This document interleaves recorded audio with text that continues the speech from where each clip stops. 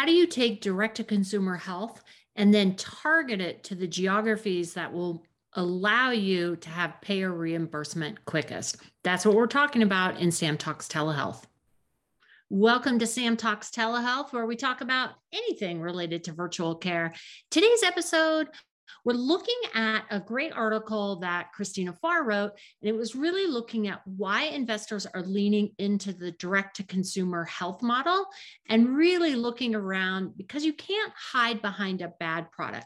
So if we think about virtual care, we've got a lot of this lean into different ideas of how the ROI will work. So one would be, do I go direct to consumer? Do I contract with payers? Do I contract with hospitals and health systems? What's that going to look like? And certainly through the years, we've seen this combination of startups leaning towards direct to consumer or contracting with payers.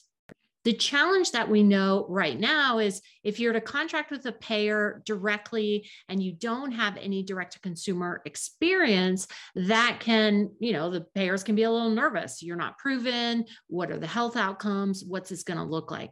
And so if we take that one step further in terms of what are investors looking for, they are starting to look at the direct to consumer products, startups, because there's nowhere for a bad product to hide. And I love that idea that Christina is talking about in terms of this nowhere for a bad product to hide. So let's talk for a second. What do we know about direct-to-consumer health?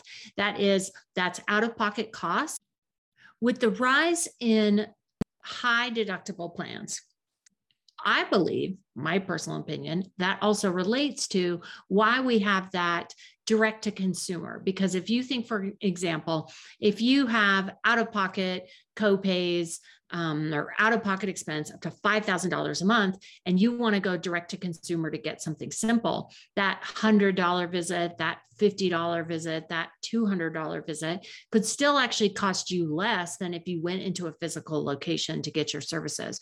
So when we're thinking about virtual care, direct to consumer makes a lot of sense. We're also seeing the rise because of high deductible insurance plans. But I want to get back to this idea of, if I'm going direct to consumer, I want to take it another level of how can I then choose a region, choose a place that's going to make the most sense for me later for my payer strategy. So in the article, Christina talks about that, if you first are direct to consumer, you have a great product, you're really proving what you have, you can then go to payers who potentially are regional payers that then would contract with you based on your services. I want us to start looking at it in a little bit another lens. And that lens is, if I have a direct to consumer product, a virtual first product, how do I then actually start my direct to consumer care in states that already have a virtual first friendly payer environment? And what do I mean by that? So as some of you may know, I'm in Colorado and have spent previous 8 years as telemedicine director at Colorado Health System. So worked in large health systems implementing programs. Through that time, I also worked on legislation to ensure in Colorado for private payers, so non-Medicare, but all other private payers that are governed by the Department of Insurance and Medicaid, that we have payment parity in Colorado for video visits. So when we think about the fee-for-service landscape, okay, there are specific CPT codes we know that allow us to get services. And in a lot of medicine, whether it's virtual first, in person, those are standard evaluation and management codes. If we actually think about a direct-to-consumer model, let's say you are a virtual first company and you're trying to decide right now, where should I open my direct-to-consumer model? Obviously, you're going to be considering factors like, where do my providers have licenses?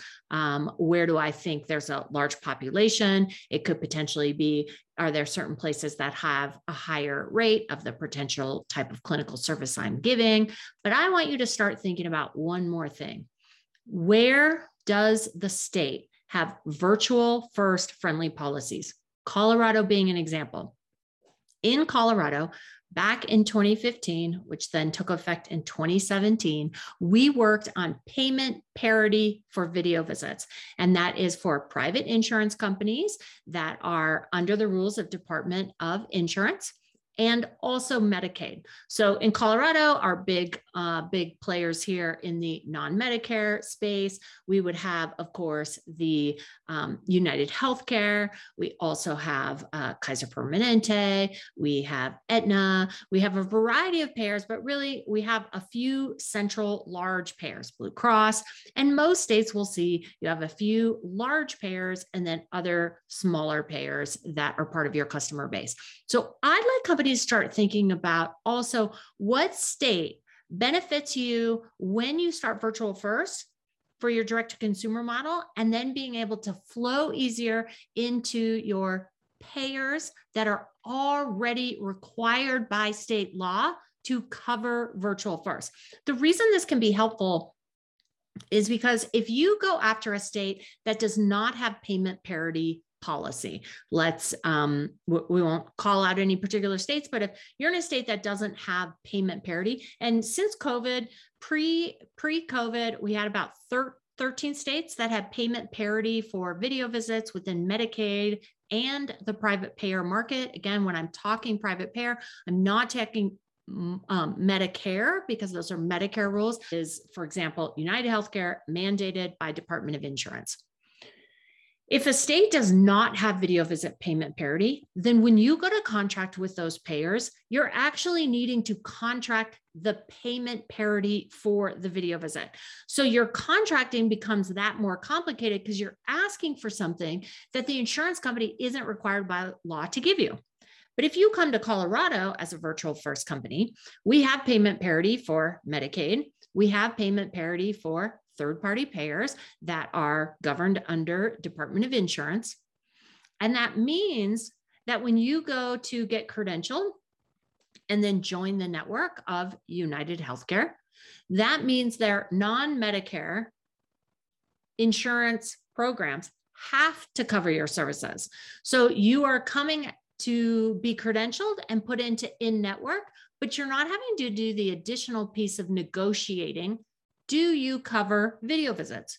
Do you cover virtual care? Because under Colorado state laws, that is already a requirement of actually doing business. Anyone in Colorado who wants to offer virtual care video visits that's already a part of the network of that payer, the payer must pay them. So I would love companies to start thinking about, when they're choosing their geography, why don't we start choosing where you know the private payers and Medicaid are required to pay you? Now, some of you might be thinking, but Sam, we want value-based payment. It's better if we're on, whether it's PMPM or what's the total cost of what we're doing. Okay, I agree. I think we should all be on value-based payments. But the reality is right now, in the American healthcare system, we are still fee-for-service. And if you are doing direct consumer, you've already determined a business model that allows you to understand what you need to be paid for to get your ROI.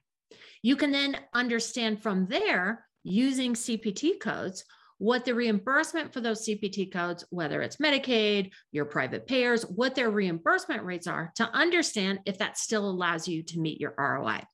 The other important factor is when you go to become credentialed and in network with those insurance carriers, you are not having to go through the process. You don't have to justify that they should pay for virtual care.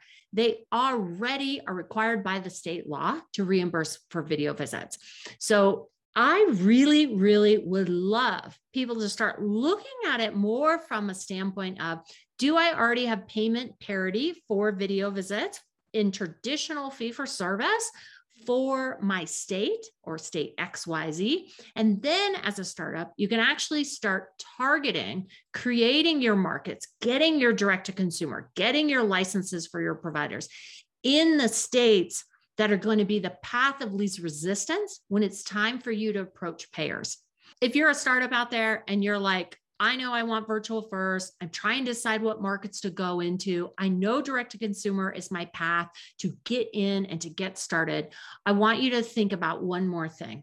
Which states allow and require payment parity for video visits for private insurance, non-Medicare, and Medicaid?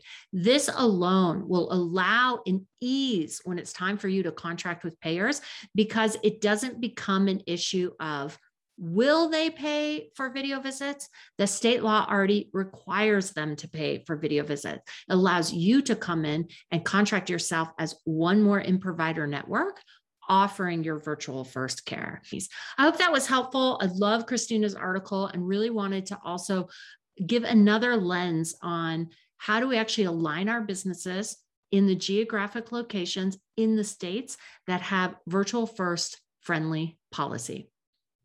Well, with that, everyone, that's this episode of Sam Talks Telehealth. Excited for everyone to be here today. Don't forget to like and follow the show so that you know what's going on. And of course, for anyone who wants to understand more about virtual first and the states that are pro virtual first, feel free to stop by the website of telehealtheasy.com, where you can get directly in touch with me. And of course, LinkedIn and Twitter. I'm always up for a chat. See you next time on Sam Talks Telehealth.